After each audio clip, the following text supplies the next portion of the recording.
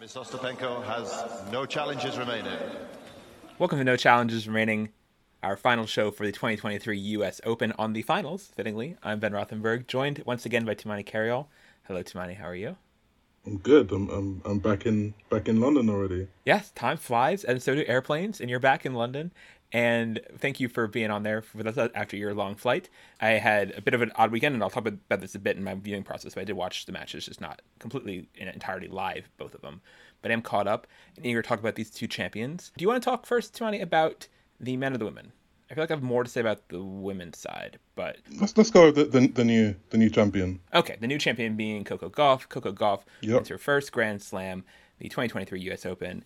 Coco Gauff, of whom much was heralded and expected ever since we were there. I first met Coco Gauff when she was 13 and made the U.S. Open Junior Final. Did an interview and story on her then and the age rule and stuff. And we both obviously with her memorably in Roehampton when she qualified for Wimbledon in 2019. That was pre-pandemic, so it feels like even longer ago than that. Because, I mean, the pandemic sort of elongates time in a certain way, so that Coco Gauff was already a known quantity pre-pandemic, and now she's won a Grand Slam. And it feels like a long time, but she's still only 19. A lot of things are about it remarkable. This was a very, very popular champion for the tournament, for the crowd, for sponsors, advertisers, everything. I was watching the second half of this match in a hotel bar in D.C. A bunch of friends who were in town this weekend, and there were all these women, mostly black women in their like 50s and 60s, who were there for some sort of convention or something, and they were going nuts for Coco, and there was this big, like, you know, kind of like, she's everyone's, I think because people met Coco so young, there's this very, like, I don't know, people feel like they're her aunt or uncle or parent or something, and there's this very protective, celebratory nature about Coco, and it's an interesting kind of unique thing that she has in a different way that other players have had, in the way crowds, especially black crowds in D.C., and other places in New York, including, and fans across the country have embraced her. Anyway, all that is to say, she's a popular winner. She wins the U.S. Open, coming back from a set down to beat Aryna Sabalenka in the final. What were your takeaways from this match and this result? Start wherever you want. I mean, the first takeaway was that she's even quicker than I thought and imagined. You know, obviously Coco's defense has been one of her biggest assets since she arrived on the tour, and she's actually talked. But I mean, the funny thing about all of this is that earlier this season, when she was struggling, right? She struggled in the clay season. Lost 6-3, 6-love to Paula Badosa in Madrid, was, you know, brutal loss. Went into the French Open with no confidence, basically, and did well to reach the quarters. But then she came to Wimbledon and lost it in the first round, and just things weren't going, you know, things weren't going well. And earlier this year, she talked a lot about how the great thing is that she recognized, you know, that things weren't on the right path and she wanted to change them. And she really stressed, like, her intention of playing more attacking tennis and, you know, taking the initiative. She said that when she was younger, she played more attacking tennis. And, I mean, certainly if, you know, thinking back to that Wimbledon run, you know, she was on the front foot a lot of the time. Well, in some of the matches. We won't talk about the Herzog match with 9 million slices, you know. But yeah, she said that after spending time on tour and playing against, you know, fully formed grown women, athletes, I guess the physical difference between them, herself and them, led to her playing a more defensive style of play. And so she was very keen to play more attacking tennis, and she thought that was the key to her taking the next step in her career and becoming a Grand Slam champion. Fast forward to the US Open final, she's playing against the you know, to be number one, the best player in the world, and she won it with her defense. And I mean, really, it was, you know, from Sabalenka's end, it was, you know, it was the worst version of Sabalenka in terms of just hitting herself off the court and not being able to make adjustments, and seemingly just the moment, you know, just getting to her. And she couldn't. When we spoke earlier, I thought that she'd play freely right after the semi-final, and then after getting number one, two big, you know, things that have, I guess, stressed us for her over the past few years and this year. Yeah, she got tight. But a lot of that tightness was to do with Gauff's defense. As I said, she's always been quick, but that was quite astonishing, just the amount of balls she got back, her anticipation. It was that mixture of her just at full flow in terms of her movement. Yeah. I mean, I've very rarely seen a female player move as well as Gauff did in that final.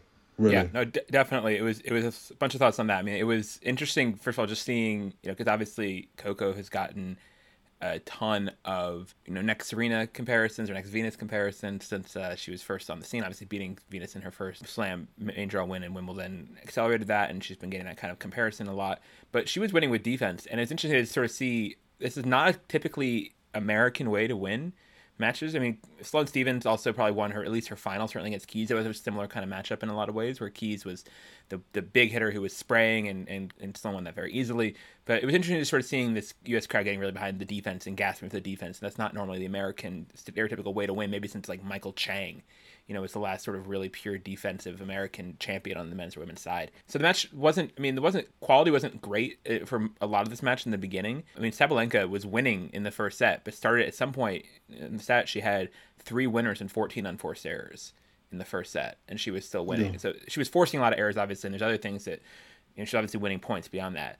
But it wasn't a sparkling tennis for sure. But I think that Coco found her range in it. Sort of, I think just by getting that many balls, sort of increased her confidence, and eventually she started being more assertive and putting a little bit more, giving herself time and being more attacking. And there was a stretch, Sabalenka kind of let her back into it with a double fault on break point early midway through the second set. That gave Coco some momentum that she carried. She got off 4-1 in the second and closed it out from there.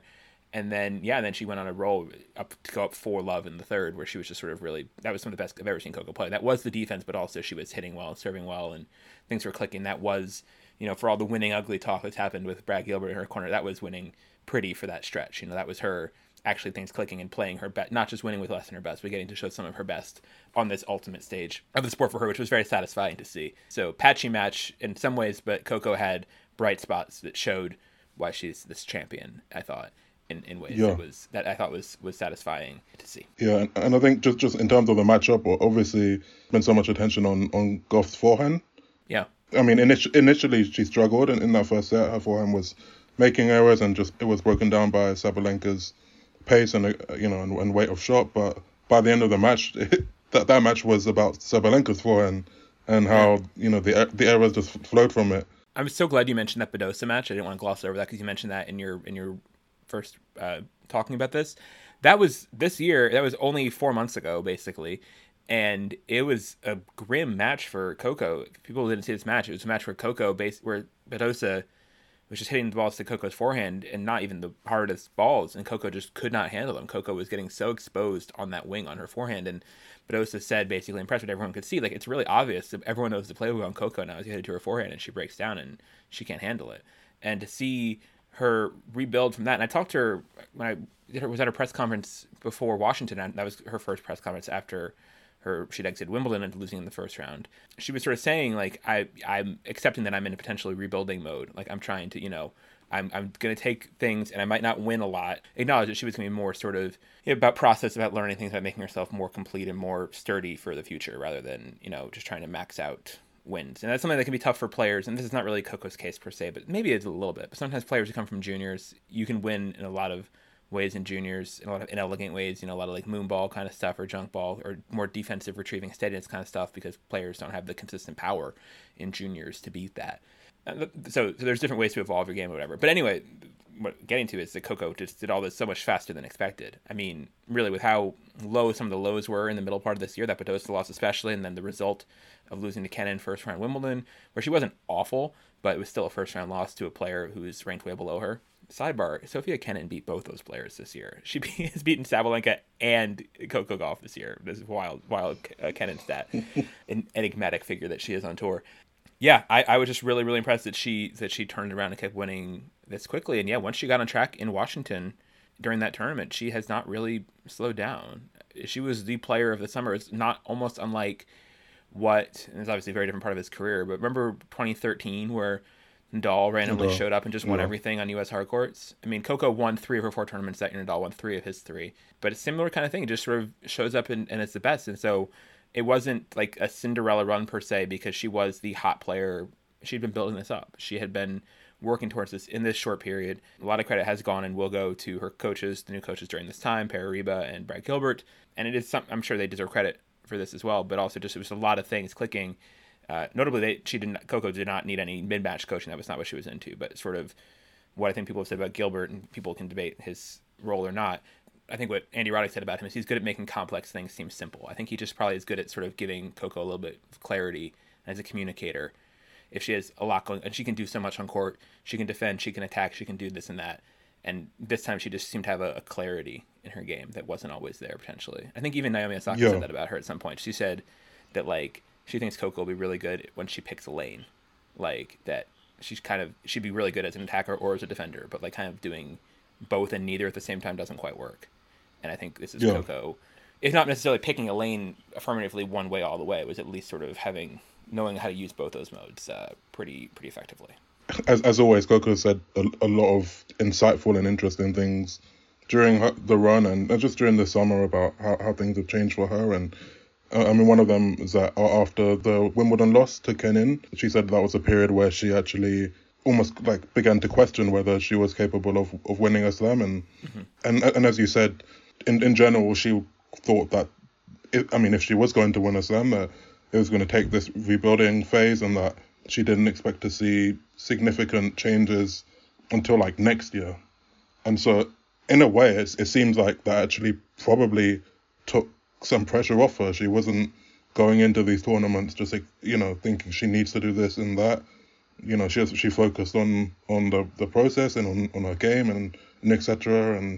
And that has really helped her to play more freely. Brad Gilbert and Coach Perariba, who doesn't get much, hasn't gotten much of the credit. It seems like they've allowed her to they've created a really positive environment around her. She said that one of the first things Brad Gilbert told her was that she needs to just enjoy it more, just enjoy her life on tour and what she's doing. And she said that surprised her, and that wasn't what she was expecting to hear. But as she's embraced that, you can just see how freely she's playing on the court. You can, I don't know about how it felt in Washington, but certainly, being around her in Cincinnati and then in New York, both, in the press room, but also just behind the scenes, definitely just seems to be just enjoying everything, and it's showing on the court. Yeah, she doesn't have that sort of heaviness about her that a lot of times players who are these young people of whom so much is projected and expected and predicted get in the sport when things don't come immediately. I mean, you could frankly put like Emma Raducanu in this category of someone who has, she obviously came very quickly out of nowhere and then won a slam and then had trouble living up to those expectations of sort of the attention and pressure of people thinking she could do this all the time. And that's been tough for her to watch. Even someone like, although he had a very positive demeanor about it, someone like Dimitrov, who came on the tour very early, was junior champ, baby fed, all these things. And you can see it in his own way sort of wearing on him, even though he has a very wonderful disposition all the time. And I think the extreme example I talked about, and I did mention this with Coco earlier in the year, was Capriati. Capriati was this player, Jennifer Capriati won her first tour match at 13, French Open semi and US Open semi that year at 14, I believe, or something like that. And she was doing great, and she became like a top 10 player, not unlike Gauff. She was sort of at 6 and 7 in the rankings, sort of like Gauff. And then she was plateauing, and she just wasn't making it to slam finals, wasn't winning slams, wasn't winning the biggest tournaments like Gauff in this stretch. And it's really tough, when you're that kind of player and the, so much attention is on you, you want to keep going up. It can look from a distance like this was a smooth road, break on tour at 15 with this big boom and then win your first slam at 19. But it's been a lot of ups and downs and waitings, and pandemic probably started this. It's been a long time and a lot of disappointments and setbacks and feeling like you're falling short at different times in this. But Coco never seemed to really turn that into sullenness or anger that we saw publicly. And a lot of that goes to her parents, obviously, I think, and we didn't mention them in her coaching team, but the way her dad stepped aside and stepped literally to the side, out of the box, into the suite, really, really gracefully, and handed the reins to someone else for his daughter's coaching. It was great, and still showing support. There's no drama there, there's no rift, but just sort of saying like, we need to take another step, and that's something that a lot of parent coach teams have a very hard time doing. There's lots of famous examples of this, in men's and women's tennis, both. I'll say Tsitsipas. I'll just name him right now as somebody who's I think you're thinking that too, is someone who's struggled with that and hasn't been able to do that. Apostolos, there's a lot he can learn from Corey Gauff on that front, probably. But yeah, it's not easy, and I also just, in terms of the positivity, Courtney flagged this quote on Twitter too, I think, but the thing she said about what she took away from the French Open, I thought was really interesting. Yep. Play the quote from Coco about what she learned from the French Open and the trophy ceremony particularly. Honestly, the French Open moment. I don't know if they caught it on camera, but I watched Iga lift up that trophy, and I watched her the whole time. And I said, I'm not going to take my eyes off her because I want to feel what that felt like for her. And that felt like craziness today, lifting this trophy. And it hasn't sunken in. And I think it probably will maybe in like a week or so. Yeah, because so many people would just sort of use it as like rage, hate fuel fire, like like seeing that we've seen pictures of runners up seething in the background, looking at the person hosting the trophy. But for her to take it as a positive instead of saying like I am so angry, I want this for myself, sort of being like it'd be cool to have that kind of moment of positivity and use it as like trying as aspirational rather than as resentment or fire. I just think it's really indicative of Coco and the positivity she's had that's made her so popular, and that radiates I think on TV to fans, and certainly impressed talking to her. Like her attitude is just she's such a thoroughly good egg that you're sort of wondering like how is this possible, like, but we've known her for long enough that it's not an act. It's really that's who she is, that's who she has become and who she was raised to be, and it's pretty real as far as I can tell. Yeah, and regarding her father, she in her interview with ESPN she talked about that. I wanted to ask her, more about that after her press conference, but I was not called upon. Yeah. But yeah, I mean, this is another topic we're going to discuss. But she'd seen the way people had talked about, her and her father, and that people were urging her father to take a step back. But he did it in his own time, and she said it was his decision. He said I can't do this anymore. Yeah. But I mean, the crucial thing is that together they found the right people for her to guide her forward, right? And they surrounded themselves with the right people, and that's been clearly a key aspect of her development. And it obviously one of the funny things has been, as you mentioned, like seeing her father just in random parts of the stadium. Apparently he was been so nervous that at times he's been taking a leaf out of Richard Williams' book and just like pacing around the stadium, outside of the stadium on the tournament grounds. But when she won the title, who was the first person she saw and embraced it was her dad, right? Yeah. But it felt almost symbolic in a way. One of the other things I wanted to say is that in the end, there was no real change to her forehand. Brad Gilbert has talked and Coco have talked about how they stressed footwork. That they've worked hard on changing her footwork, trying to make her footwork more aggressive and giving her forehand more space and things like that. And they've kind of armed her with some cues, when she's not feeling confident with her forehand on the court. But they didn't just rush and make some massive dramatic technical change to her forehand. And yeah, and that's probably, it's allowed her to build more confidence in her forehand rather than, just thinking that there's something fundamentally wrong with it. And clearly she's 19 years old and she has plenty of time and room to improve that shot and to make it even more effective. But to see how effective she's been without making any of those significant changes is incredibly encouraging for her future, really. What I was thinking about that, I was wondering that as I was listening. So I watched this match sort of in this bar without hearing any of it, and then watched it back in full with the commentary and stuff. And they were talking about, Chris Everett was talking about, and the academy is a good through person on grips and stuff. Talking about the various different things in Coco's game that grip makes it tough to do. And I'm still wondering, even knowing that she won this title, like, there's still could be room for improvement. There's still could be room for overhaul on this forehand, and for making it is, just because it won her a slam doesn't mean it's perfect on any level. And that's exciting, like to know that she's still a work in progress, and already gotten this far and can still get better.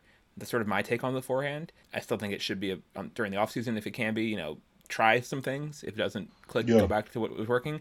But I think there's room for improvement on that, and certainly other parts too. And all champions always are wanting to try to improve. And look at all the things that Djokovic, we'll get to him later, talks about, does so much better than he did in early parts of his career, especially the serve, for example. The serve is so good for Djokovic. That was not really a huge part of his arsenal in the first 6-7 years of his career on the pro level, more or less. So there's always room to keep growing and evolving, and this is her first step, and it's pretty big. Also, it's interesting just in terms of how doing things out of order. It's surprising that Coco got a singles slam before her doubles, considering how much doubles success she's had. That the singles slam came first, and she's doubles number one this week now, which we recorded this, number 3 in singles. I would just rather say, in terms of her journey this summer, I think the Swiatek win was huge. The win in Cincinnati, even though she didn't play Swiatek in New York, that for me was when she was like, okay, this is a real turning point, because she was 0-7 against Swiatek and those matches had not been close for the most part, and for her to step up in a big stage against Swiatek, who was pretty informed, and win a tight match against her, that had to be such an achievement unlocked that sort of set the whole ball rolling. A couple other sort of miscellaneous thoughts here on this tournament, on this women's final. I guess really, I think Mary Jo Fernandez is a really good commentator. I think she's very solid at that. I think it's crazy that the wife of Coco's agent is doing the emceeing for the trophy ceremony with no disclosure of this at all. Like, her household profited hugely from this result. Literally, she can get new cars and homes and whatever because Coco won this match. And there's just so many other options. I think Chris McKendry did a great job in the men's final as the MC. And just, there's something to be said for journalism neutrality or appearance of it. It just doesn't have to be this way. I just want to, quick, that's one of my little notes to scroll down. Like, why is this happening? This is silly. I don't know if you noticed that too, but I was struck by that. Yeah, certainly. And there's also conflicts with Brad Gilbert, her coach, also an ESPN analyst, and I mean with every so many other players. This is tennis 101. There will be conflicts of interest. Yeah, but that was almost like more of like a USTA choice. I felt like on some level, probably who does the ceremony. For me, that was like more. Yeah, that was more galling to me. Regarding ceremony, I agreed. Christine McKendry did a good job, and I still just think that winners and losers speeches should be speeches and not interviews. And no matter how good the journalist is, no matter how skillful they are, no matter whether they ask the right questions or not, just give the players the mic. They do this at tournaments all the time. And I mean, in both of those, the men's and women's tournaments, maybe both of the players at some point just asked for the mic because they have all these thoughts, running around in their head, and yet the order that they disclose them in is being dictated by someone else. It's their business. And let them go, because they're going to take it interesting places. And this is also something I covered. I don't know if you've heard on the show, but you can actually pre-order my biography of Naomi Osaka. And pre-order it. Yeah, you should pre-order it. I think people are enjoying it so far, and you can pre-order it. And pre-orders really help a lot if you're a local bookseller, online, wherever it is. Link in description. Tell me you did on NCR Twitter, and I'll thank you, because I'm still locked out of my Twitter, still working on that. Yeah, but one of the things to talk about is in the 2018 US Open Trophy ceremony, which is very infamous. Both Naomi and Serena get asked these sort of opening questions, and Serena explicitly says, like, I'm not going to do questions. Like, just I'll talk and I'll do my thing, whatever. And Naomi similar. And yeah, I agree with that. And players taking interesting places. Interesting to see where they go with these things. And Coco had this part in her speech that she clearly had planned, I think, about thanking people who didn't believe in her. So let's play that clip. Honestly, thank you to the people who didn't believe in me. I mean, like a month ago, I won a 500 title, and people said I would stop at that. 2 weeks ago, I won a 1,000 title, and people were saying that was the biggest it was going to get. So 3 weeks later, I'm here with this trophy right now. I tried my best to carry this with grace, and I've been doing my best. So honestly, to those who thought who were putting water on my fire, you're really adding gas to it. And now I'm really burning so bright right now. I enjoyed this. I enjoy the sort of pettiness of this. And it involves fact checking. This doesn't pass even a basic fact check. No one was doubting her while her stock was rising after she won Washington and Cincinnati. No, almost no one. Maybe some person did tweet this once, but no one was saying, you just won your second tournament out of the last 3. That's it for you. Like, there were doubts when she lost to Badosa. There were doubts when she lost to Kenin.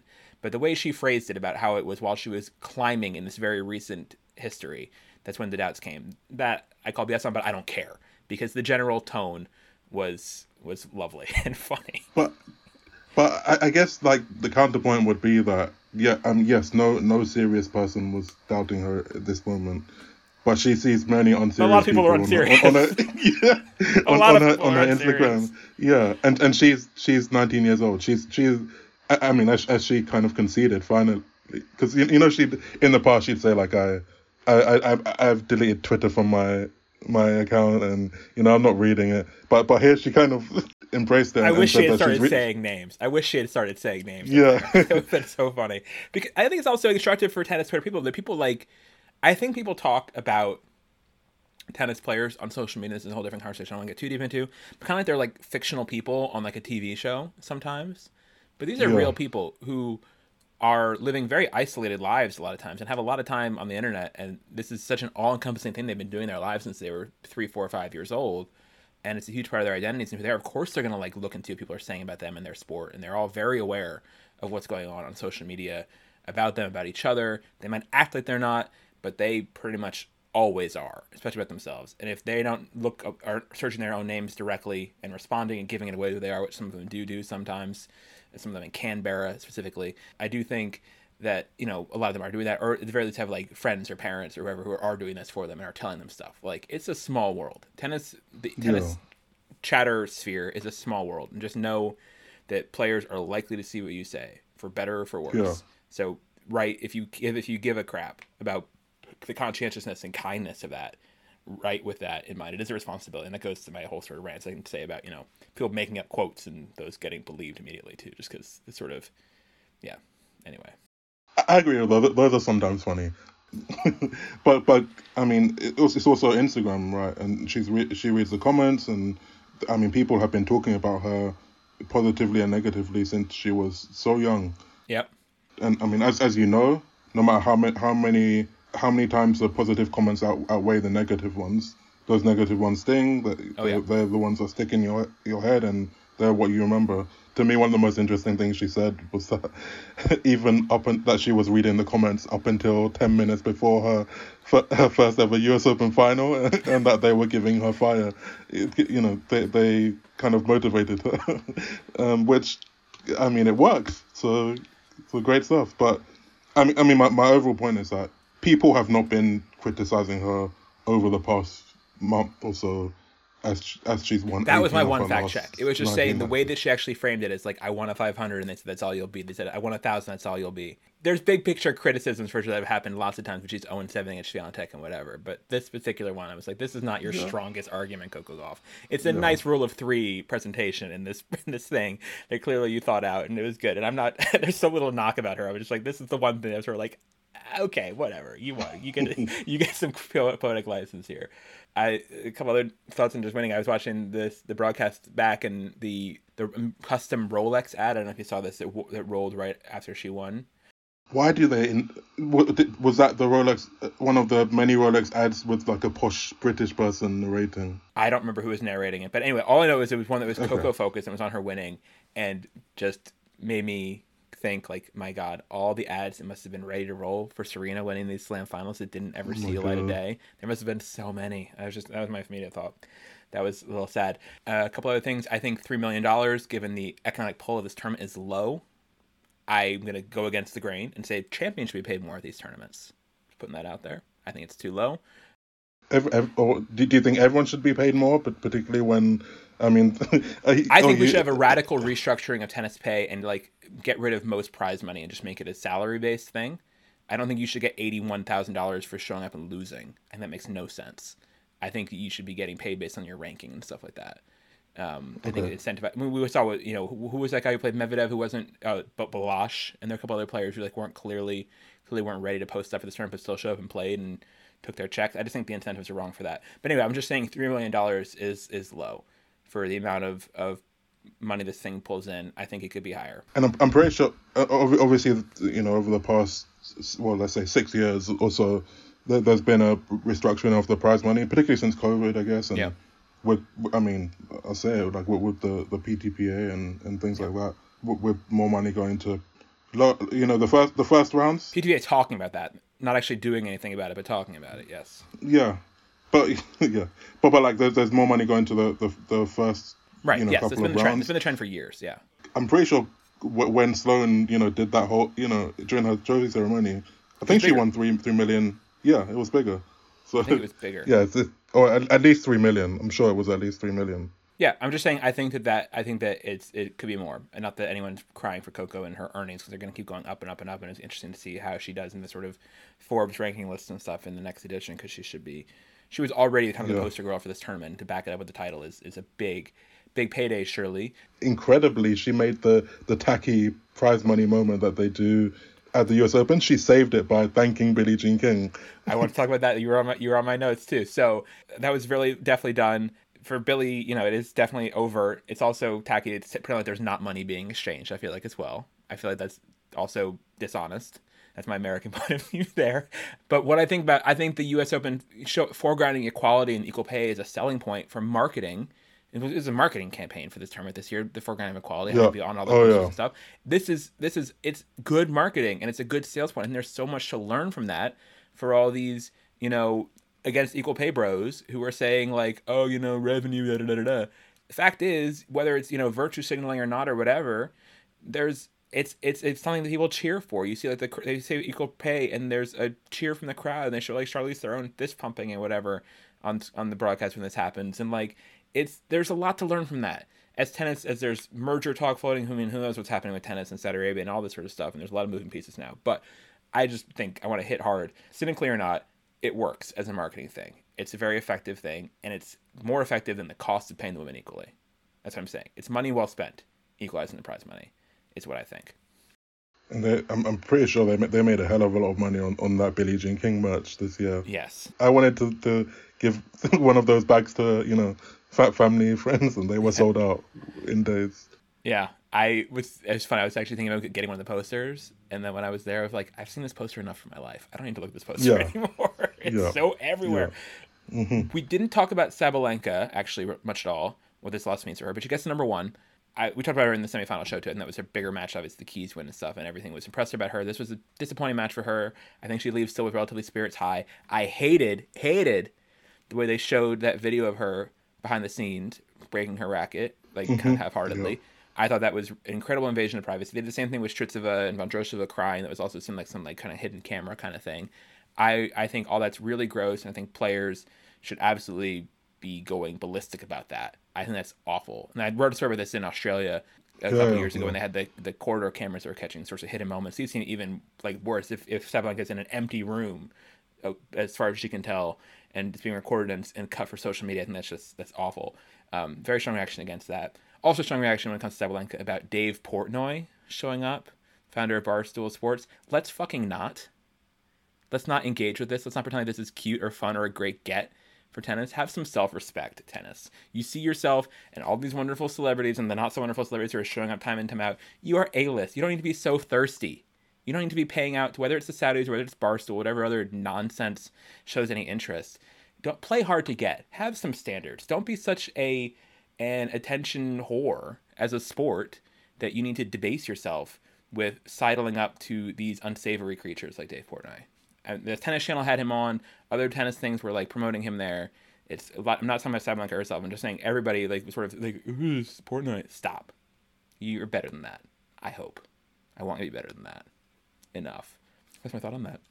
I mean, I fully agree. I don't think tennis is better than that, but I agree. I want it to be better than that. I know it's not. Speaking of getting better, let me finish this out with first of two original songs we played in this episode from NCR singer-songwriter correspondent Dan Byrne. He wrote one about Brad Gilbert. So here's that. We'll get to the men. I need Brad Gilbert to be my musical coach. He'll say, you're better than Dylan. You're better than the Beatles. Taylor Swift is toast. He'll give me nicknames like Danimal, The Burner, Senior Thumper. I need Brad Gilbert to be my musical mentor. I need Brad Gilbert to coach me when I'm cooking in the kitchen. Your pancake flipping technique is awesome, is bitchin'. You're the finest chef, dude, since the dawn of Homo sapiens. Julia Child, Betty Crocker should just hang up their aprons. He cracked the code for erotic and Agassi, who was loco. And now it seems Brad Gilbert has cracked the code for Coco. Why shouldn't he crack the code for me? With a racket or a guitar or a fine slicing knife, I could use Brad Gilbert to coach me through life. So thank you, Dan, for that. Let's get to the boys. Novak Djokovic wins this tournament. He wins 3 of the 4 Grand Slams this year. He made the final Wimbledon. I think in terms of percentage of sets won, this is the closest anybody's come to winning all 4 slams since Yep. Steffi Graf came 1 set short in the end, although obviously for pressure and stuff, it's not the same if you drop an early slam in terms of the pressure in New York would have been way more immense had he been going for all 4. He might have lost to Lazo Jerry or whatever, but he's the guy. He won 3 of 4 this year. He's won 7 of the last 10 slams he's played. Obviously not counting the various ones he got deported from or couldn't enter in the U.S. He's the guy. He's the number 1 officially in the rankings again, and he might not hang on to it because he's going to play a pretty light schedule potentially in the fall, so if Alcaraz picks up more points, it's possible that Alcaraz could pass him. He has a big cushion, though. Djokovic does, yes. Yeah, but I'm saying that Alcaraz has some runway potentially, because Alcaraz didn't play much in the fall either. And if Djokovic says he's not going to play between Davis Cup and the finals, I think maybe, or Bercy. Like, I don't know, there's a little space anyway, and Alcaraz has nothing to defend in Australia that's getting into next year and stuff, so I don't know how long he'll hang on to it, basically. And Djokovic has said it's not really his goal to get number 1 anymore. He's slam-focused, and that shows, winning 24, pulling out the jacket for 24, which was almost certainly made for Wimbledon, the white jacket. But it's good that it's still usable. This match was not great. I think there was only one. I thought it was interesting, actually, looking at all 8 singles finals from the Grand Slams. I think they were all equally kind of good as pairs, but you have to divide the share of goodness between the men and the women kind of unevenly each time. Like, for example, at the Australian Open, the women's final was incredible, and the men's final was Tsitsipas Djokovic won, which is not interesting at all, and Djokovic won it easily, and the women's final was amazing. French Open, women's final was, again, great. Men's final, not so much. Wimbledon, opposite. Men's final, amazing. Women's final, tough to watch. And U.S. Open, women's final was pretty good, and men's final was, it's okay. It's not great. But it was, anyway, there's a kind of pendulum thing that I think was happening there. This match, Djokovic won the first set fairly comfortably. They played an incredibly long second set. That's an hour and 40 minutes. People talking about how long, like, Oppenheimer or whatever is. This was longer than that for a 3-set match. These matches are too long. It's ridiculous. It's a problem. 100-minute long second set. Medvedev has a set point where he gets to look at a pass. Djokovic is covering the net in the middle. Medvedev doesn't go down the line. He goes at the middle and hits it right back at Djokovic. Djokovic gets it back, and that was the turning point of the match, as Medvedev acknowledged in his press conference. Oh, regrets for sure. Should have won it, but sometimes tennis not that easy. Passing for sure down the line, not cross, but you have two choices, and I chose the wrong one. In general, second set was the best set I played, and I didn't win it, so that's why it's normal that the match went that way, because first and third he was kind of better and not much to say. Second, if I would win it, maybe could have been a different game. And then, Djokovic goes up 3-1 in the third. It's kind of over. Yeah, and then he wins. And then he celebrates, and he's won 3 of the 4. He gets to 24. He is ahead of Serena now for most men or women open-era title, well ahead of Nadal and still climbing potentially. Where do you think he goes from here? I mean, this was, at the Slams, his best year ever, technically, in his career. Amazingly, at 36, he's the oldest US Open champ.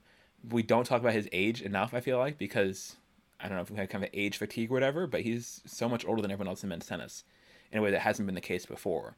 Like, he's like an island, a gray island in the sea of youth, and he's still the best. How do you sum up his year, and where does he go from here?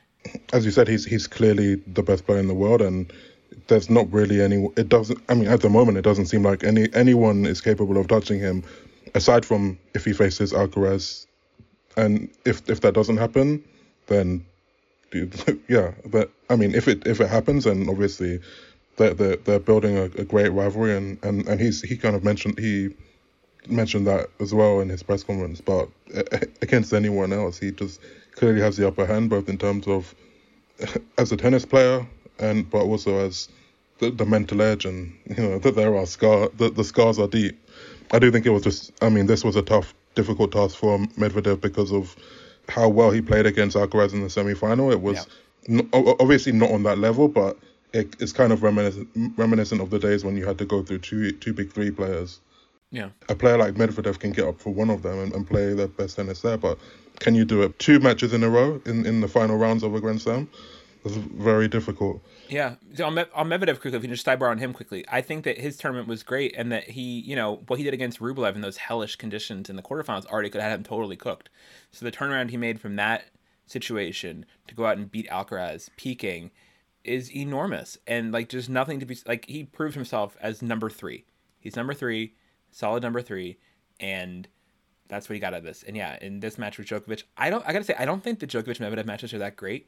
It's a little bit for me like the Djokovic-Murray matches, just stylistically. I feel like they're both kind of trying to do a bit of the same thing. It was not the sort of, it was more interesting to me seeing watching Djokovic play, like someone like Shelton, for example, just in terms of the contrast in styles. For me, the Medvedev-Djokovic was not, putting those two pieces together as a puzzle didn't make a picture I particularly enjoyed. So watching the match, I was not sort of, I don't know if you agree with that or not, but I was not sort of thrilled by this chess match between the two of them.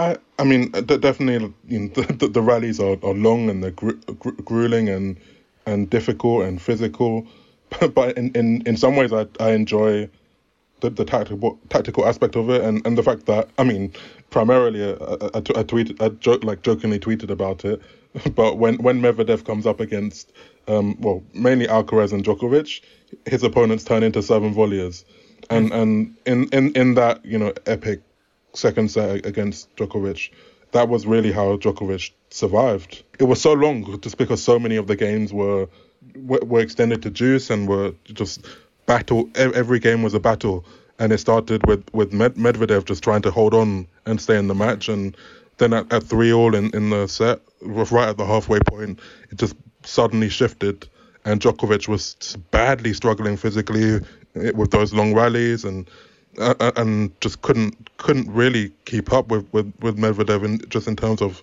his stamina, and so even more so than before, it's Djokovic has always used serve and volley as a tactic against Medvedev, and his deep court positioning, he did that really well in Astana, I think, last year, and I mean he's done it quite a few times, but here, like, it really saved him the second half of that set. Suddenly he was struggling in his return games, faced a break point at 3-4.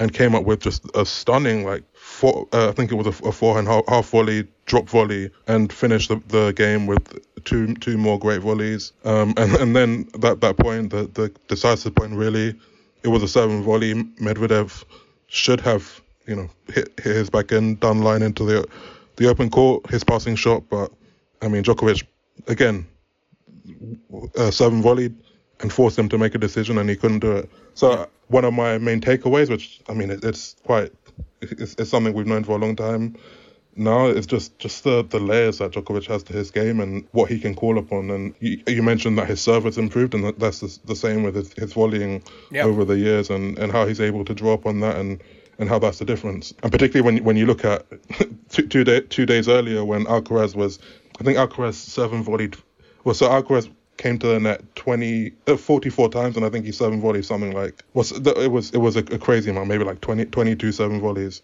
Well, first of all, his wide serve isn't as effective. He didn't volley as well, and then you see Djokovic, who just everything was crisp when he needed it to be. But yeah, overall, this has just reinforced his dominance, and he's 36 years old. He's the oldest US Open champion now. If he keeps on going, if he wins the US Open next year, he'll be the oldest Grand Slam champion. Yeah, if he wins any Grand Slam after US Open 2024 or later, he gets the record. Yeah, exactly. Yeah. And it partly doesn't feel like that because, I mean, no shade here, but he still has a full head of hair. Yes. He still, really, he doesn't. His face looks older. His face looks a lot older, but the hair is very thick and lustrous for sure. Yeah. But also, like, he's still moving incredibly well. He hasn't really, certainly not in his physical peak. And I agree with people who, there's often like the narrative that he's better than ever. I don't necessarily buy into that. I think he's developed his game to kind of patch up for aspects of his game that aren't as good as they were in his peak. And for example, the staying in those long rallies that he kind of lived for when he was younger. Yeah. But he's still just awesome and still just constantly improving. And he talked about that in his press conference about just how that improvement has been. He's still to this point still looking for ways to evolve his game and improve, and he's won 24 slams. So let's hear some clips from Djokovic in press, and also one from his coach on how far he thinks he'll go. Another finish line in sight, way beyond the 2024 U.S. Open. Literally on a weekly to monthly basis in my approach to training, to recovery, to mental training. There's always something that I'm trying to add so that I can up my performance in my game at least for a few percent.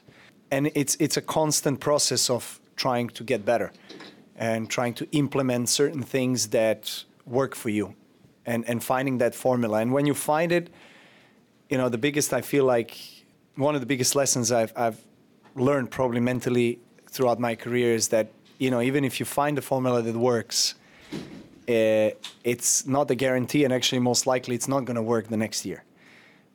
You need to reinvent yourself because everyone else does. And as a 36-year-old competing with the 20-year-olds, I probably have to do it more than I have ever done it in order to keep my body in shape, in order to be able to recover so that I can perform on the highest level consistently. My goal was always at the beginning of the season to try to win all Grand Slams. I would definitely sign right away the paper if somebody told me you would win 3 out of 4 and play Wimbledon finals. There is a little regret that I didn't win the Wimbledon finals, but look, in the end of the day, I have so much more to be happier and content with than actually to regret something. So I'm going to keep going. And, I feel good in my own body. I still feel I got the support of my environment, of my team, of my family. Yeah, occasionally asking myself, why do I need this still at this stage after all I've done? How long do I want to keep going? I do have these questions in my head, of course. But knowing that I play at such a high level still and I win the biggest tournaments in a sport, I don't want to get rid of this sport, or I don't want to leave this sport if I'm still at the top, if I'm still playing the way I'm playing. Players come and go. It will be the same kind of destiny for me, Eventually one day I'll leave tennis in about 4 years. And there's going to be new young players coming up. So till then, I guess you'll see me a bit more. He is planning to play Olympic Games in Los Angeles, so it's 2028. So those LA Olympics are in 2028. Djokovic would be, I think, 41 when those happen, and it sounds completely reasonable because, again, who knows what kind of injury potentially could befall him, or stop a career early. Could even have something like what happened with Isner this year, where he had a little few injuries, but just sort of the end came very quickly for Isner after being a top 20-ish guy for a long time. Just suddenly runs out of steam and falls out top 100. And Djokovic is a better player than that, but something you never know when time's going to catch up to you. Is basically all I'm saying. I mean, even Federer. I mean, he was doing incredibly well, and then suddenly he ran a bath for his kids, and everything changed. Exactly. So it can happen at any time, really. I mean, even I guess it's even obviously what Nadal's going through now. He's had many more injuries, but things can happen quickly. But at the same time, no one aside from Alcaraz seems remotely close right now. And given that Djokovic said, one of I think his best comments during the week was that he sees himself playing here until the younger players start kicking his ass. That's a quote, kicking his ass regularly at the big grand tournaments and the Grand Slam events. That's not happening now, and that doesn't seem like it's going to happen for a while yet. So that's the thing that Djokovic fans used to talk a lot when they were obsessed with Federer, and how Federer was get more attention, and how Federer had like a weak era early in his career they pointed to a lot of times. This is Djokovic's weak era. This is when Djokovic is racking it up against players who are not the big three, to put it mildly. Where he's beating, I mean, respectfully to these guys, he played Tommy Paul and Ben Shelton in the Slam semis this year. Like, those are pretty soft draws by any traditional definition. And he won them, and he's beating everybody. And so it's not really a question of, is he getting lucky or getting easy draws? Even if his draw at this tournament was certainly favorable. Yeah, he's the best, but also still the field is not at its best. And this is him sort of running up the score while he can, and all credit to him for that. But I think that is what it is in timing. Yeah. It's opportunistic. I was interested being away from the tennis at this people in DC and having a lot of people ask me like what I thought of the U.S. Open or who's going to win, and I would say Djokovic for the men, obviously, when I was swimming the men, and the people. Okay, there was this thing. I'm trying to make this as non-hatery sounding because it's not from that place at all. People who actually pay attention to what I say about Djokovic are. The thing when Chris Fowler was doing the broadcast and said as the crowd was cheering him at the end that love was raining down on Djokovic. That's not it. That's not what's happening here. There is immense respect for Djokovic. And when I rewatch his matches, I watched the women's final after the men's final. I've watched the men's match mostly live and then finished it, and then went back and watched the women's start to finish. The sounds in the stadium for Coco Gauff were completely on a different level from the first game than anything that Djokovic got in the entire match. It was a completely different situation. Obviously, she's American, and there's different crowd support. But Djokovic, I don't know. I still think there's this. I think it's more interesting to me than Love. It's much more interesting to me than Love, his relationship with sort of tennis fandom and traditional people who have been reticent to accept him, or begrudgingly accepting him, or not accepting him, or resenting him, or whatever it may be. Djokovic has won it by sort of this respect, by ultimate force of will and results. And it's not Love. It's not like he's not universally beloved. I know he has fans, and the fans exist, and they're not all Serbian. And a lot of them are, but they're not all Serbian. And they're there, but I was shocked just again in DC by how many people kind of went out of their way in a way that you get in Australia sometimes. When you mention Kyrgios or Tomic, people go out of their way to tell you they don't like in men's tennis right now, and it's Djokovic, and crowds celebrate him, what he's done, and give him his props for what he's doing. But I think it's still worth noting to me that he's like not this universally acclaimed guy. I think it's much more layered than that still. I think it's more interesting. People still love the U.S. Open. People still love tennis. And Djokovic, if you want to enjoy those events at the late stages, you got to learn to like Djokovic, because he's the flavor of the month, of the year, of the decade. And you better learn to like it, because it's him.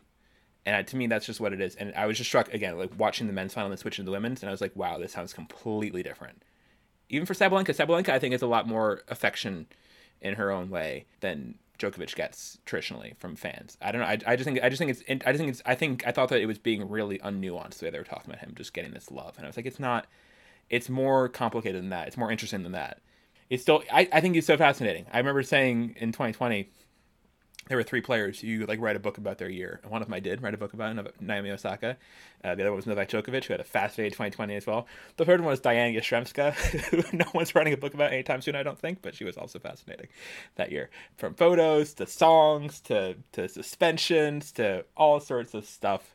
It was great. Maybe I'll do that next.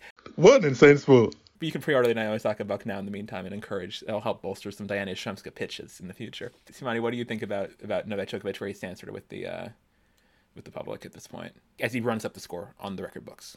I think, as you said, I think where he stands is in a far more interesting place than to be honest, his top 2 rivals, really, because it is complicated. It is. I mean, he's coming back from after not, obviously he wasn't in the United States because he couldn't enter the country after refusing to take COVID vaccine. And the DQ. He also got DQ'd since his previous U.S. Open title. And the DQ, yeah. There's been a lot. Yeah. And that, and I don't know. I think for he's been accepted. The crowds were supportive of him. It wasn't a big issue. I think like in Australia, but I think just there's so much about Djokovic's story and his comments, the decisions he makes, and his game and everything that just makes it a lot more interesting to me, and there's a lot more to unpack. He's super fascinating. That's the thing. Like he's the most fascinating guy in men's tennis in a long time, and again, he's super layered and would make for a great book someday for someone. Yeah, it's super interesting. Yes, I just wanted to say that. Like, I still think it's interesting. I still think that he said he made some comments. I'm guessing in Serbian that got circulated today. I saw Sasha Osman tweeting about how he said he would have been considered one of the greatest sooner if he had not been Serbian. If he'd been someone from a Western country who had been taught in the greatest conversation earlier. Almost certainly true. But also at the same time, Djokovic has a lot of responsibility for a lot of self-inflicted things he's done to himself to damage his own reputation and image and legacy, from various anti-science things to the DQ, all these other things that he does. He's not without agency and responsibility for the stuff, even if there are other factors at play that are unfair to him.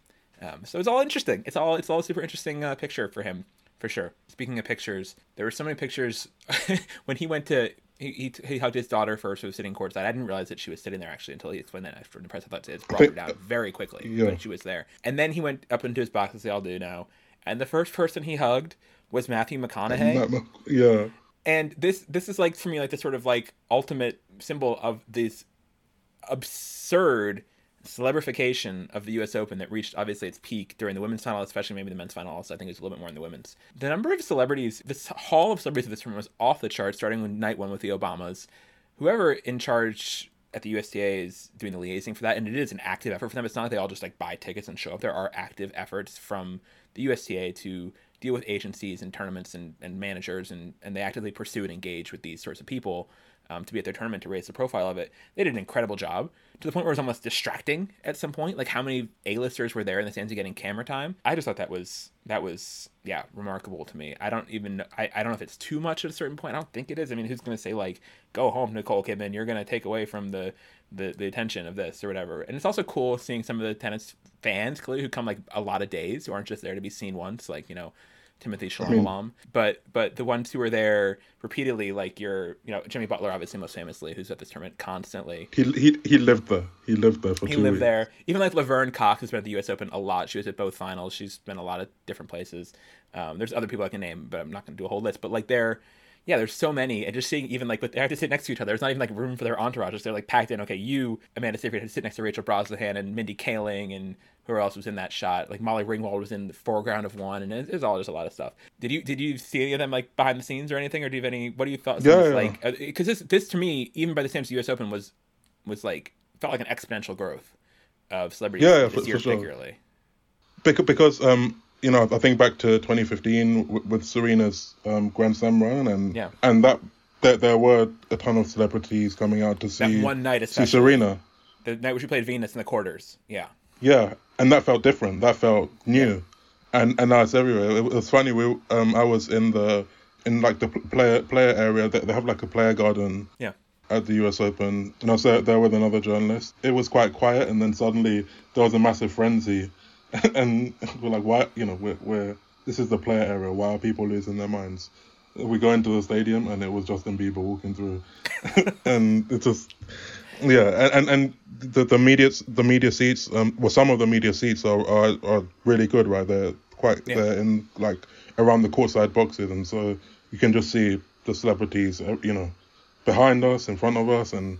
Yeah, they were everywhere. There are many. I mean, there are many that I recognize that didn't even make it to the big screen or anything like that. Yeah. So it does seem like it's become even more of an event and one of those places to be seen, and I guess that's a good thing. I mean, where does I'm curious. Like, where does this come from? Some of it almost feels like, I don't know. I feel like a little bit. I fight these instincts because they're not helpful, but I almost feel like a little bit gatekeepy about it. Gatekeepy? Why are you at my tennis event? Like, shalom alam, you're like, you don't belong here. You don't go here. Like, leave this. Like, this is not your thing. Like, it's just for clout now. When we're out there at qualies and doing this the whole way, and now they're showing up, whatever. I don't believe any of that, what I just said. I'm just saying that this was real, like, it is weird seeing something go, like sort of, any sort of hipstery thing you like, seeing it go so mainstream. And tennis was never fully hipster in terms of a Grand Slam final, especially. But, like, yeah, it's off the charts. It's crazy how it's become like Coachella or the Met Gala or something to go to the U.S. Open at this point. It's really, really, and I'm sure, at least for a while, it's going to keep only getting bigger. Now that all these people saw the attention you get for being at the U.S. Open, it's going to be like that next year and for the foreseeable future. So it just felt like a notable trend that really hit a new level this year. Especially when, I mean, to mention the Timothée Chalamet. He basically, I mean, him and Kylie Jenner used the Beyonce tour and the US Open to, hard launch their relationship. Yeah. Which is, And speaking of gatekeeping, I do, every year on social media, people speak with such vigor and strength about a sport they watch once a year. Yes. It's so, I just, it's crazy. It's just, in general, like, it's just crazy to me how people can be so loud and wrong, basically, and lean into it so heavily, and and for that reason, I mean, I think I've said this before, but if I were a tennis fan, I would not want any of this growth. I would want my sport to stay in its, under a rock, We talk about this. We talk about this for tennis, and sort of people talk about what's good for tennis, like it's good for everybody in tennis, like. Is the sport getting bigger and richer a good thing? And, should we be rooting for the success of the Netflix show to bring in lots of outsiders? My answer is no, especially because Well, sorry. My answer is yes, in the fact that they can all pre-order Naomi Osaka, available to pre-order now. And they talk about things like this phenomenon happens several times to Naomi, actually. It is in the book of course, something yeah. happening to her and it becoming this huge cultural flashpoint. And all of a sudden, you say you're going to violate, rule, code violation G and the code of conduct, and Piers Morgan is writing columns about it all of a sudden. Like the amount of the way that tennis has this way of launching into cultural debates and stuff from these like arcane things, and pay quality is one of them, which is not that arcane, but it's still something that gets talked about in the culture and the cultural symbolism and whatever resonance tennis has. It's interesting that people's antenna and the culture are picking up on it more and more and more. And there have been people there earlier before, like your Anna Wintours, who's been a tennis for years. I don't know. I need to stop talking about that part, but yeah, it's something that is definitely a phenomenon that you can pre-order and read more about. Naomi Osaka, link in description. I'll stop eventually, but not yet. No, great stuff. It's impressive. Thank you. And it's what you should be doing. Yeah, I'm not talking about impressive as the book or impressive as the plucking of the book, but either one I'll take credit for. Yeah, on the crowd stuff, I was going to lead to the other point. They broke these attendance records, and the other thought I had when I was there for the first week is it was way too crowded at the U.S. Open. It was notably not just more famous people, but more people, period, and they were smashing these attendance records, and no one was happy about it who were actually on the grounds. No one's happy that there's no seats at these matches. No one's happy that there's longer lines at everything. And part of it had to do with there being fewer matches on Ash, and the matches that were on Ash being short and uninteresting, and so that let people who would have been sort of in the capacity been allocated to Ash were then fighting for seats on court 4, 5, 6, whatever. Yeah, it was overcrowded, and it was not a good trend. And if they're going to want to sustain that kind of numbers, they need to do something significant to accommodate these people, which I don't think they really have the footprint to do on that site. So I thought it was too much, and it's tough if you can't get tickets, and tough that ground passes were reselling for a lot. That's not their responsibility to determine how much they're reselling for. I saw there was some pearl clutching about that, but who cares how much they're reselling for? It's the demand is up, and that's not always good for tennis fans. NCR remains free and available to you whenever you want, and again, reasonably priced biography is also available. And speaking of things that are not reasonably priced, I had a honey juice for the first time. I still have not. How was yours? It's $22. I know. And it's a glorified lemonade. The cups are nice. I'll give you that. But okay. it's lemonade with a bit of vodka and some raspberry, nonsense. It wasn't melon, worth it. It wasn't famously. And melon, yeah, the melon, balls. But it wasn't worth it. It was overrated, as expected. I kind of worry about. I do worry a little bit about with the celebrity side. The sort of increase, and there's been a little bit of this at smaller tournaments too, but the Slam or USM might be the most leaning into it. Sort of Instagramification of tennis tournament experiences. If people are just going, it's certainly Indian Wells has this in a lot. Indian Wells is really into this, and this is actually again in the first chapter of the book of sort of people going there to sort of be like seen and be seen, and sort of getting going there for the gram and whatever, and just making things look cool and experience and da da da da da. I as someone who's more of the sort of person who's just shubbly there with my order of play, wanting to see Shea Sue on a side court, like those goals in mind don't always intersect and converge. So, yeah. And in general, tennis tournaments have definitely become more like festivals in the way that they're just the way they're structured, and this is the New York Coachella in a way. So I guess it makes sense to see these celebrities there. Oh, that's a grim way to put it, but it's also like not wrong. One more thing I have in my notes that we mentioned. One of the great things about tennis is if you want to watch an athlete and you want to see them cry, you're almost certainly going to get to see them cry if they're a tennis player at some point.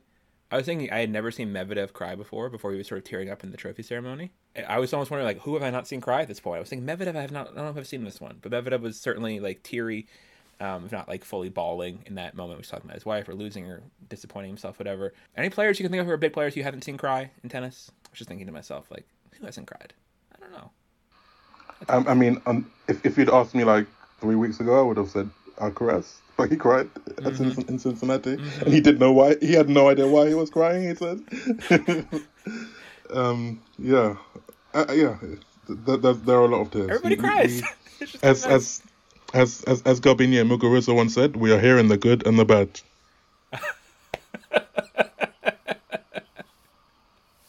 Oh, beautiful. Well, if I could thank you in 25 languages for that ending, I would. But I'll just say thank you in English. Encourage y'all to follow Tamani through the fall. And the last pre-order plug of the U.S. Open here for the book for U.S. Open here, I'll do now. Any other thoughts before I play out our final outro song? Yeah, I think as a journalist, what I've been reflecting on is one of the, I guess the great part, one of the best parts of our job, and I mean, why we do it is to see these players just develop over the years, and we saw that. I mean, both of us saw that with Naomi. I mean, that's part of the reason why you're right. You wrote that book, right? Because you'd seen her from when she was a kid until this, cultural icon in a way, and we've seen the same. I mean, obviously, I was reflecting on that, having seen Gauff from that, empty field in Roehampton in the first round of qualies to where she is now, and yeah, it's just it's quite rewarding, I guess, to see that evolution. I feel like we almost didn't hit that note hard enough in the Gauff part. A couple other little miscellaneous thoughts, and I'll do a little data more for the show. Like seeing her there and like how like grounded and how eloquent and thoughtful she already was as this child at 15. Yeah, at Roehampton was incredible. And the things she was saying, she was talking about her Black History posts on Instagram and stuff, and really engaged with social issue stuff right away, which I know like took aback some people like early on, like, oh, why is this kid talking about politics? And even like in her team and stuff, like that was something that she was just so true to her, and her parents were already engaged with that, and just super impressed with. I met the Gauff parents both. They did a story for the New York Times on her qualifying when she drew Venus. I think especially we fast tracked that story to get out before the tournament. But yeah, that was a great way to see her develop, and so impressed by her, by how was pretty, because it's so hard. So many of the players who we think are predicted to do this, and I was thinking, and wishing them luck, but it's not dissimilar to Felix Auger-Aliassime, who I'm not saying will never get there, but who was in a very similar boat of being a highly predicted junior, and he's going to win so many and being anointed so quickly, and he's been struggling. He's had a tough year, and he's out of the top 10 and sort of and sliding, and it's just nothing's a given in this sport, right? And so it can be. I just want to again praise like what Coco did to deal with the weight of expectation in that way. It's just not easy. That pressure is a privilege, sure, but it's also just like a lot of pressure and a lot of weight. It doesn't help you win matches. It, if anything, gives you a target earlier on. And that's why we ended up with her talking about the people who, the haters and the criticism she's received. We actually, I remember at the New York Times, that this may be interesting to people, we had, because she was on the radar from the time she was, 9, 10, 11 years old. And it's when I was already working at the sports department then, because she's that young. And so, or working, as a freelance writer for them. And we had talked, we're not going to write about, she is too young. We are not going to, profile a 12-year-old. We are not going to do this. No, it's just, not responsible. And there's lots of, if you look in the background, there's lots of kids who've been profiled and done videos, trans world sport kind of things about these kids who don't make it. I think they're really fascinating. It's a group. I did a whole ebook also on Monique Veely, which is available now. You don't have to pre-order that. And how those things can happen. And Coco had all of that and more. And we stayed away from her because we were being cautious. But then, she does turn out to back it up. And it is, that, again, I'm just super impressed with her. One other thing on just go off your 25 languages illusion, which hopefully people got, if you should be getting that at this point. I have a thought on also watching the broadcasts again for these finals. If you're going to have legal coaching in tennis with talking, and you're going to allow coaching that is not in English, and not all tournaments have done this. Some tournaments like Next Gen and UTS require the coaching be in English, which is a different conversation to have. But if you're going to have conversations allowed in any language, which I'm fine with that being the rule. I don't especially, I understand the English rule actually, but I'm not fighting for it. If you're going to do that, you should have people who speak these languages on your broadcast teams. Do not have John McEnroe guessing what they're saying in Serbian. Serbian is a language spoken by millions of people in the world. You can hire someone for the afternoon, for this Grand Slam final, on your multi-million-dollar production to say, chime in 3 times and say what they were saying in Serbian, or French, or Russian, or all these other non-niche languages. It's not like there's some lost tribe of the Andes speaking some dead language who could possibly perceive this. It's no, these are major. Serbian's not a major language per se, but it's wide enough spread. Lots of speakers are bilingual with or multilingual with English as well. You can get someone to translate this and give it to the viewers. Make the service possible. If you're going to make the coaching mic'd up and do this, have it be translated and understood. I think that's so basic. And that goes for some tour events too, but especially the Grand Slams. If you're doing this at Grand Slams, you should be doing it. I feel very strongly about that. It did feel like this US Open, and I guess it's this US hardcourt swing in general, North American hardcourt swing, sorry, Canadians. Mm-hmm. In general, that the coaching seemed to be more prominent. Definitely the Open for sure. Yeah, the rule has been it's been a few slams now. It just seemed more prominent in these tournaments. That the mics are louder, that the TV productions are, airing. They're not just like showing replays of Juan Carlos Ferrero talking to Alcaraz, at a change of ends or something. That we're hearing it in real time, and I'm not a fan of it, to be honest. Yeah. It's helpful in a way. It was helpful to see, for example. Again, Ferrero. I think he's used it as much as anyone, and I think, and against Medvedev, he was essentially telling Alcaraz where to serve after every point, and telling him to serve and volley, and it's too much. But I think if tennis really wants to embrace coaching this much, then I would honestly prefer it to go back to how things were before COVID on the WTA, with coaches coming on and actually having a conversation with the player and having a dialogue, and us being able to hear that, rather than just these, just random coaches barking from the stands, and it being, on one hand, informative and helpful, but on the other hand, distracting when you're trying to watch a tennis match. Or honestly, I loved the technology of the next gen version of it, which was the headsets, where you got crystal clear audio of every single word said, because so many times in the encore coaching in the WTA, the mics were not great, and you would only hear what the coach said, maybe not what the player said, or you get some of the conversation and not all. And also the next gen had the English thing, which also helped for comprehension of it, whatever. And I don't know, for as a viewer, if it's purely done for viewership, I'm still not sure. I don't think they really said why they're doing the coaching thing. That's one of the things about it. Like, I don't think they've really given a compelling reason to me why they made this change, besides obviously the complaints about lack of consistent enforcement. Pre-order Naomi Osaka now. Whatever, it's enough on that. I am also interested on the box thing. This goes actually, I'm going to use this into segue to the final song. This thing that players do about yelling at their boxes, it's not normal behavior. I don't know when this became normal, but it's not normal. Like, stop it. You don't need to yell at people. And then Andy Murray maybe is most to blame for starting this trend. But I think it's too much. I don't think you need to. Kyrgios was the worst of it, especially last year. God, sitting like courtside at some of his matches in Washington, and hearing the things he would say, this like constant stream of insults to his support team, was horrible and really unsettling and unpleasant to be around, frankly. And I don't get the trend. And to be honest, I'd rather see that penalised than someone saying fuck, or breaking a racket, or breaking a racket, or breaking a racket. Yeah. That's people like insulting their teams. Yeah, just co-violation, being a dick. Be nice to your mom or whatever it is. Like, just stop yelling at people in public. It's not nice. People do this in any other normal job. I understand it's not a normal job. There's pressure to competition. Now, you ever competed? You don't know the pressure. Like, no, you don't have to do this. Like, they're great champions who never did this stuff. You imagine, like, for all of her, like, anger issues on court, did Serena ever yell at her box? Absolutely not. It's not something she did. Like, you don't have to do this.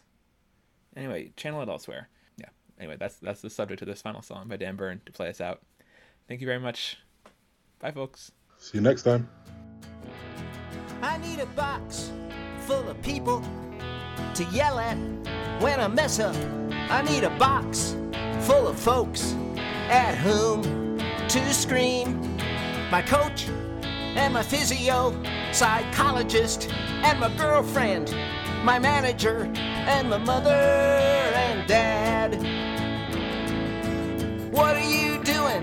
Why do you just sit there yelling and clapping and whatever? I'm down here suffering, sweating and stuff. Verdammt, man, ich bin Feuermarsch. I need a box full of people to scream at when I screw up. I need a box full of folks at whom to scream. My coach and my physio, my psychologist and my girlfriend, my manager and my mother and dad. Mon Dieu, you are of no help at all.